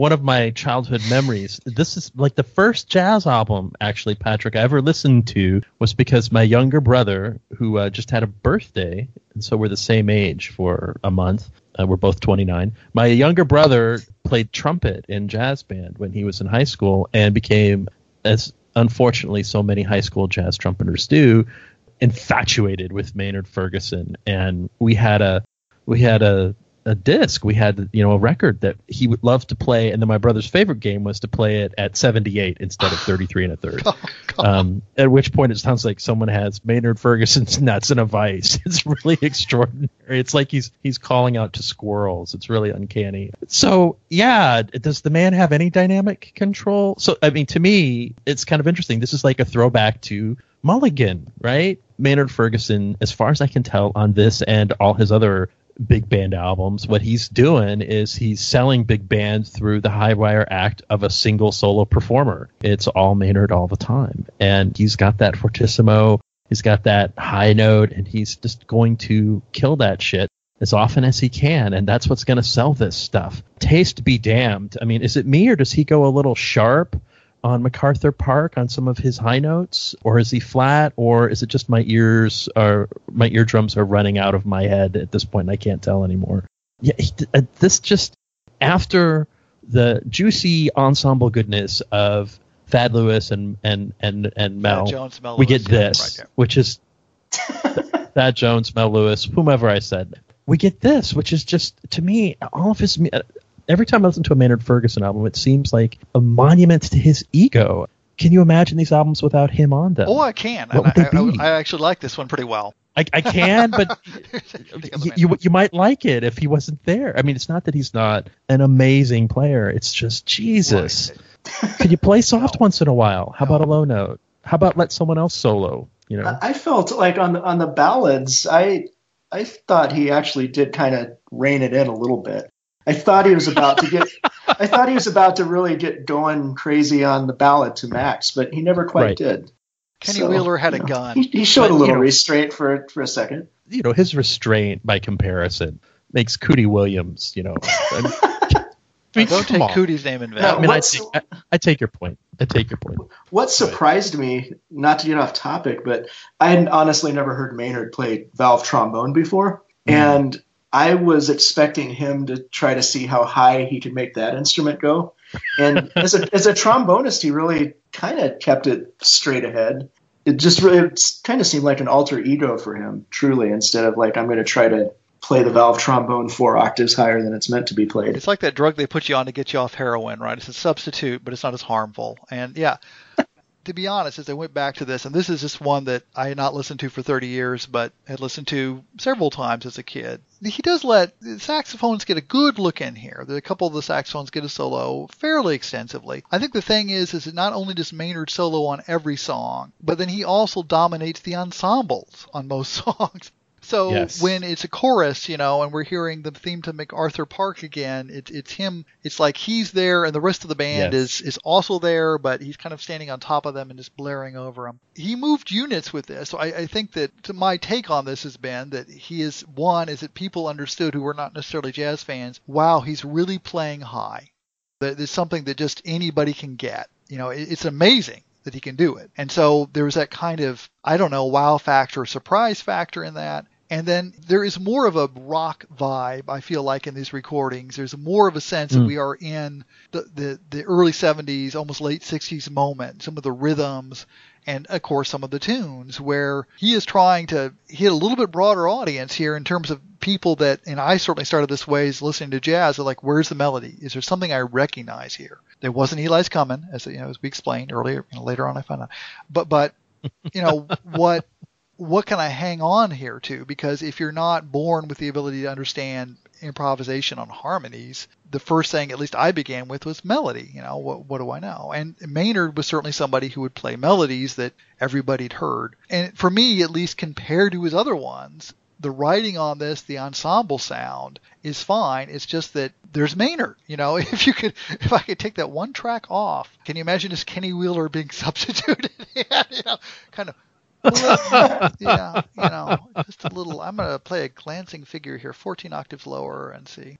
Does Maynard even own a mute? Yeah, well, it's just again, he is. It's right. He's got one gear, and no, this is not an album to teach you about the nuances of playing trumpet. But I do find it interesting. For one thing, it is one that I think the writing is actually interesting on, where some of the other ones are just kind of sledgehammers. I cannot excuse MacArthur Park or explain it. It's just.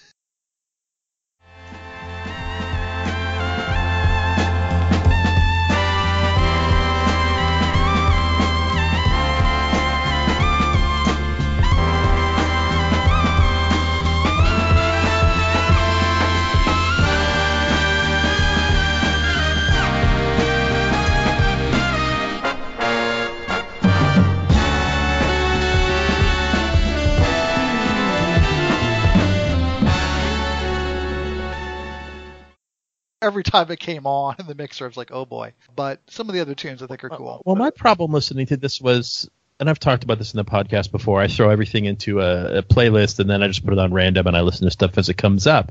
And the Thad Jones, Mel Lewis stuff was always fascinating because it gave room for different voices and you could hear, it was never just, the same two guys, it was always different people. And every Maynard Ferguson song is Maynard Ferguson. And even when there is another voice, that's not what you remember because Maynard, it's like someone's idea of chili is to put in as much hot sauce as you possibly can. There's no room for any other subtle flavors or anything. It's just more hot sauce. And by comparison, I mean, I take your point that this is maybe for you Maynard at his most subtle. Maynard at his best. Not necessarily Maynard. Yeah. Maynard's always Maynard. Yeah. But in this particular podcast setting, he does not come off well. He looks like he looks like the trumpet equivalent of like a cock rock guitarist. Oh yeah. And he makes Thad look like Picasso it's just light years away, and it's not a good comparison for Maynard. This is not the setting in which the jewel of his high C should be placed. Thad is just a better improviser, but a lesser known improviser. I mean, that is the paradox here, is that by making Maynard's albums were all about a brand. My God, they all have the same name for a while. MF Horn 2, MF Horn 3. He was really canny at building a brand that people got, and that brand was there. You couldn't miss it. Somebody who never listened to music before would very quickly catch on what the deal was. There's this guy that plays trumpet notes really high. Because again, my sense is that economically, this worked out for him pretty well. And that these albums, as a kid in the 80s trying to find out about jazz, if you go into the mall store, I wasn't running across Thad Jones and Mel Lewis album. But Maynard Ferguson was all over the place, and it scarred me for life. But there it was. So I just thought it was worth throwing that in as, how do you deal with this? Well, Maynard found a way, be Maynard on every single track relentlessly, and kind of make it a cult of personality, even if the personality wasn't that interesting. Did you have any other thoughts on this album before we move on, Eric? I've never heard sitar with a big band before. Yeah. Well, you didn't mention, but Don Ellis there in the 60s, like Electric Bath, I think is the one that I tend to think of. There was that attempt to blend some big band. And at one point, is it Maynard making sounds that are like a parody of an Indian instrument on his trumpet? There were moments I wasn't sure when there was sitar and when it was Maynard doing things that were probably actionable in a court of law to his trumpet. Oh, you know what? I would have to listen again, but I think maybe he does play a muted solo on there. And I don't think he's trying. I think he's just playing in the same kind of modality of the sitar, this whole tune. I think most of the soloists are, but yeah, I think he might own a mute, or he may have just borrowed one from him. I'm not sure. And the other thought I had was I was grateful that we didn't have to hear the lyrics to MacArthur Park. And I got to tell you, but don't they run through your head as you hear Maynard voice them? I mean, yes, it's a bunch of stuff about a cake. Oh, jeez. Yeah, in the rain. And I actually have grown to love Jimmy Webb, but that's a problematic song.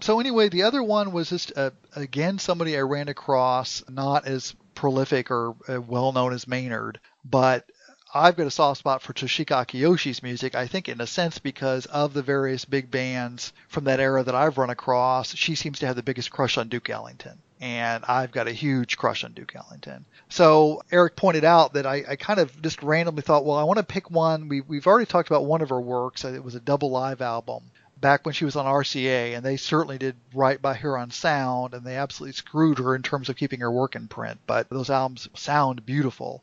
So I picked European Memoirs, which for some reason in my database is Memories. Either a couple of these ones I bought, when I stuck them in the drive, literally the database would pop up Japanese. She's just obviously better known in her home country than she is here, and the work has stayed in print there off and on better than here. But this is an 82 album. It's actually the last album that original group that she got together did. Her group does not, she actually plays a fair amount of piano on this one, but the star soloist and the co-headliners are husband Lou Tabakin, and he tends to play a lot on these albums, both tenor and flute.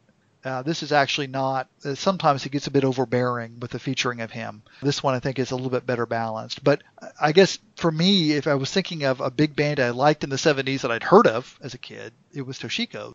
Mike has at least been forced to listen to the Road Time album. I don't know how much other her stuff he's listened to. You've inflicted a lot of Toshiko on me. And as Eric asked us to consider what's happening in relaxing at Zelam Z at about 4 minutes and 15 seconds.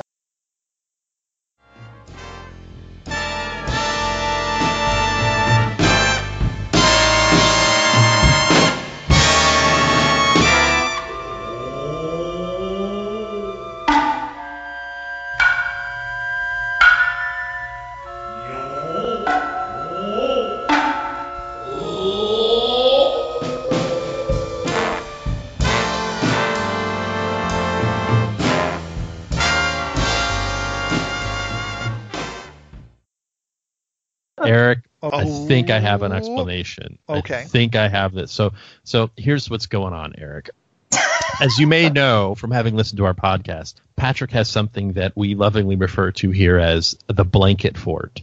The Blanket Fort is where Pat goes to listen to Paul Desmond and other white alto players play very dry martini solos. But occasionally he lets in other people like Phil Woods. Phil Woods has a big place in the Blanket Fort, and Lou Tabakin. All white flute players are allowed into the Blanket Fort. So you heard him mention earlier, Joe Farrell.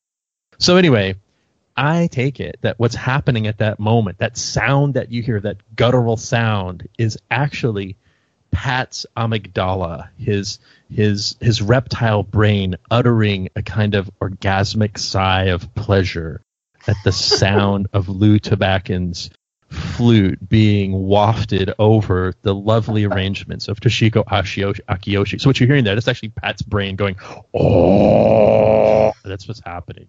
Yeah, they recorded me Right. as a high schooler in '82 and patched that in. Already, that's what Pat's amygdala sounds like. That's what his reptile brain sounds like. Oh. So yeah, one thing that Toshiko did. Yeah. By the way, it's a vina, not a sitar, Oh, okay. on the Who Maynard knew? Ferguson album, which is what, a sitar? I don't know. I could care. Right.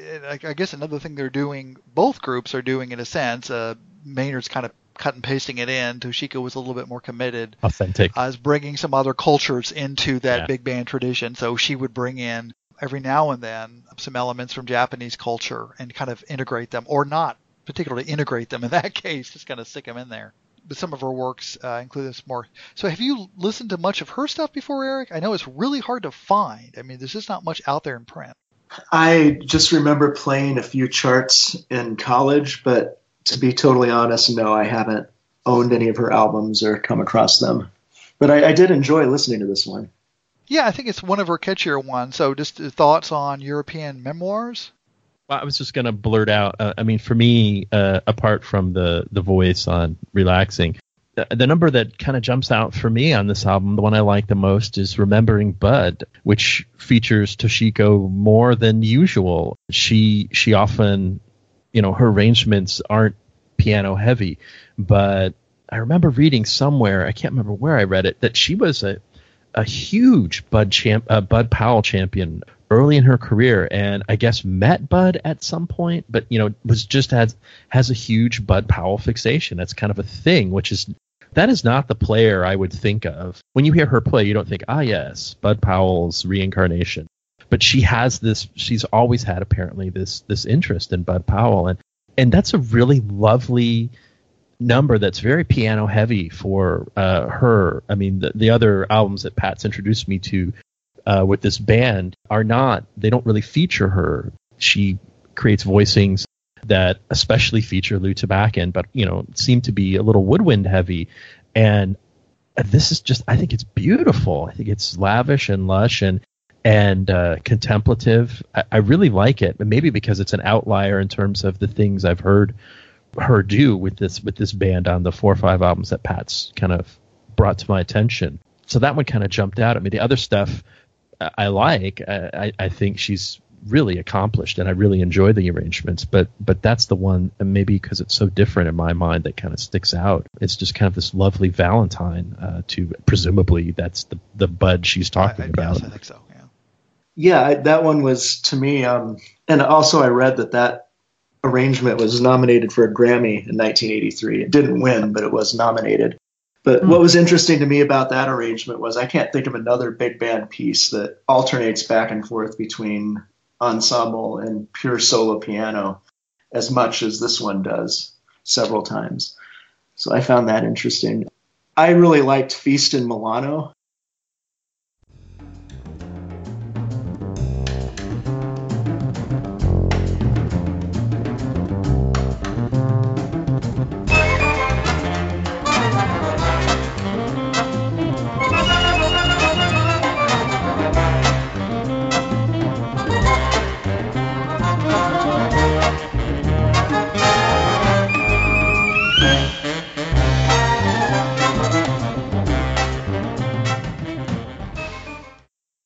Oh yeah. And what jumped out at me was I can't think of another big band chart that has that. Technically it's 15/8 according to the album is the time signature, but to me when I listened to it, it felt like it was in 5/4 with like this really heavy triplet underpinning. And yeah, it was interesting. I've never heard anything like that before groove wise. And because of the piccolo, mostly, I think, but the instrumentation and the arranging of that one reminded me just a little bit of Quincy Jones's Soul Bossa Nova at times. Ah, okay. Just with the sound, not with the feel at all, just the overall sound. It's for her arrangements. That's a really kind of bass or low.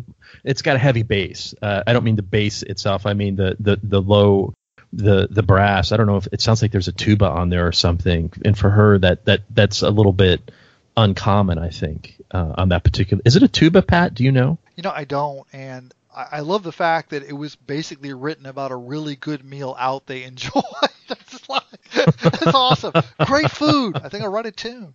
And that one I just think is very charismatic and rollicking. And it's one of my favorite performances by that band. And I think one reason that, and of course remembering Bud, popped into my head.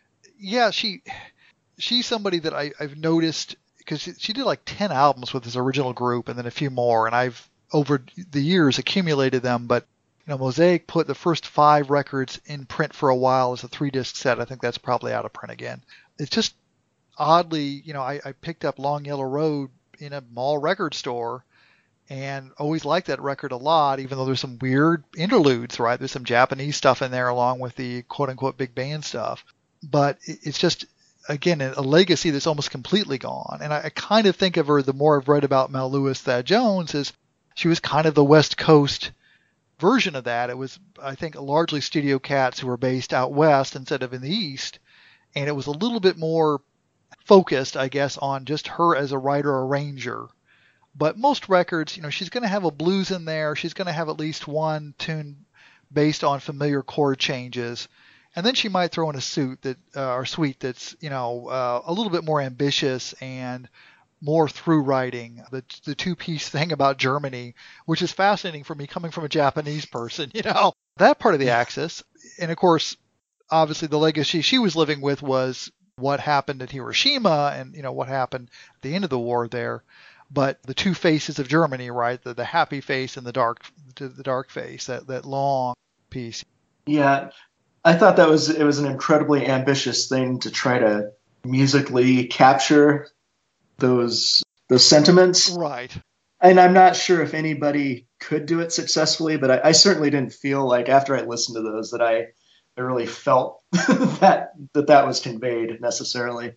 Yeah, Mike loves programmatic music, and he always likes it when people try to. We're probably going to do a show on this soon. It bothers him so much, and right. You listen, and in a sense, you wonder, is that part of the wisdom of the Thad Jones and Mel Lewis group that, for the most part, balanced scales, equal justice aside, they're not trying to make programmatic or political statements with their music. They're letting the music speak for itself. I think that temptation to say, well, this is about this, or, this piece of music is supposed to represent this cultural moment or this political moment. It's so subjective. Did it? I guess it gets a little bit ominous at the beginning of this part 2. You hear the drum rolls, but I don't necessarily think Nazi for the second half. And I don't know what, beer garden for the first, I don't know, whatever, Goethe, whatever you think, the great things Germany has brought us. So yeah, that's a little bit trickier, and she will attempt these, which I don't know, were they happy with this, kind of 5 to 12 minute writing? For the most part, my sense is from the early albums, Thad Jones, Mel Lewis, they're kind of comfortable with the idea of the song. There'd be a head, there would be solos, there'd be an outro, there'd be some interesting backgrounds, amazing harmonies, but I don't get the sense they're trying for multi-part or morphing songs through composed stuff where there's different sections and it's like a pocket symphony rather than what we tend to think of as a standard 32 bar or whatever, head, solos, head. You obviously know their work a lot better than us. What's your sense? Did they attempt anything like this kind of sweet writing, or was it mostly song?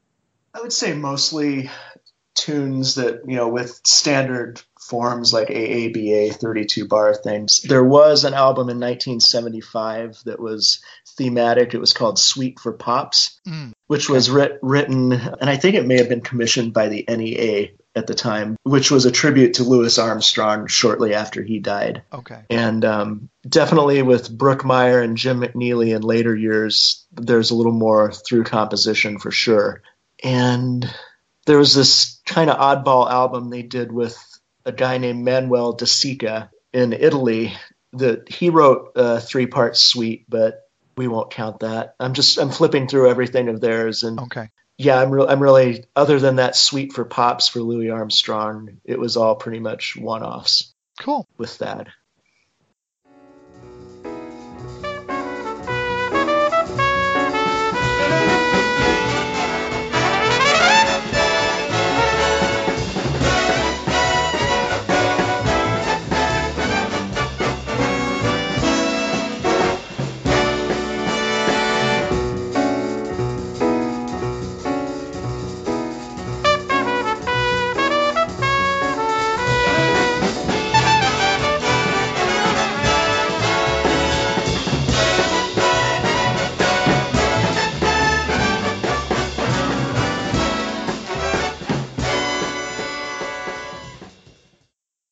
Well, we've learned a lot. We're still trying to understand this group, and I'm going to follow a couple of your recommendations and try to track down the records, beyond the ones we've heard to get to know the group a little bit better. But as I said, a big blind spot for me, and it was really great finding out about them. And thank you for coming on the show. We really appreciate it. You survived. It was a lot of fun. Thanks for having me on. Awesome. And that concludes episode 128 of the Jazz Bastard Podcast. Many thanks to our special guest, Eric Allen. He is the co-author of 50 Years at the Village Vanguard, Thad Jones, Mel Lewis, and the Vanguard Jazz Orchestra. The book is available exclusively from skydeckmusic.com. That's skydeckmusic.com. So if you'd like to pick up a copy, that's where to go. As always, to reach us, you can email mike@jazzbastard.com or pat@jazzbastard.com, or you can contact us on our Facebook page, or if you'd like, send me a message at All About Jazz. In just 2 episodes, it'll be our 5-year anniversary, and if you'd like to get us something nice, you could rate us on iTunes, or just drop us a line at any of the places we've mentioned. We'd love to hear from you. Compliments, criticisms, ideas for future shows, ideas for musicians we've skipped, albums you'd like discussed, anything like that, we're always eager to hear about it. Tune in next time as we celebrate Thelonious Monk's centennial by discussing a recently reissued recording of his, as well as tribute works by Dave Zoller, the Monkestra, and Plays Monk, a trio of clarinet, bass, and drums. Till next time, take care.